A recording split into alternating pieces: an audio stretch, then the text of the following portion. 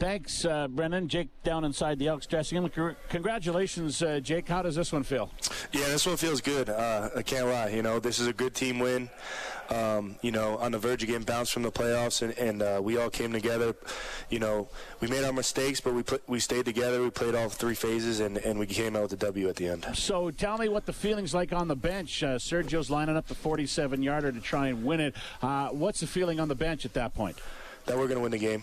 You know, we got the utmost faith in Sergio. We know what type of kicker he is, what type of player he is, and you know, I was out there on the field on field goal, and I just knew the ball was going in. Then you had to put up a defensive stand at the end of the game. You really stood up at that point. I mean, they clearly weren't going anywhere. Yeah, you know, we just played together as a defense there. You know, Coney came up big with a sack, and our DBs, you know, they played some lockdown coverage there, kept Cody holding the ball. So it was good. You know, we came together as a defense there, and we played well when we had to. You had 2. The defense had 8 sacks tonight. That's a lot of pressure on Fajardo. Yeah, you know, we came in with a good game plan. You know, we knew he was going to kind of hold on to the ball because of how our coverages were, and you know, we only rushed 3 or 4, and it was just get to him, you know. So we were able to keep him in the pocket, you know, give him a hard time, and get him on the ground a lot. The Riders on their scoring drive, they were able to make some big plays, and I noticed there's some changes in the secondary as well, so maybe that had an effect. But you were able to regroup on that last series to seal it. Tell me kind of the in-between on the bench there, what kind of was said on from your perspective to just get it back on the rails again?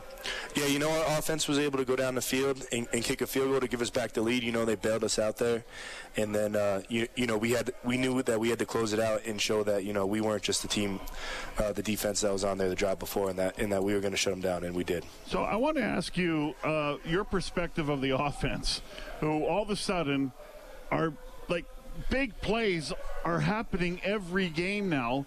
For probably the last 4 games, I can probably, yeah, that's pretty accurate, I think.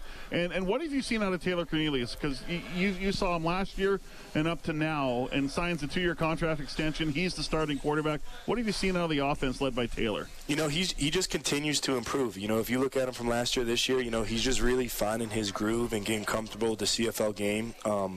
You know, he's actually very mobile, and he kind of knows when to take his chances, and he just, you know, you could just see the effort and how hard that guy plays. And anytime you have a quarterback like that, it's so easy to get out there and stick behind him and stay with him and just keep grinding and try to get this W together. So, you know, Taylor's improving every week. You know, he's making big and bigger plays every week, and I just continue to expect that. You know, I think he's a great ball player, and he's going to be a good player in the CFL for years to come. Last one for you, Jake. How confident do you feel right now in your game?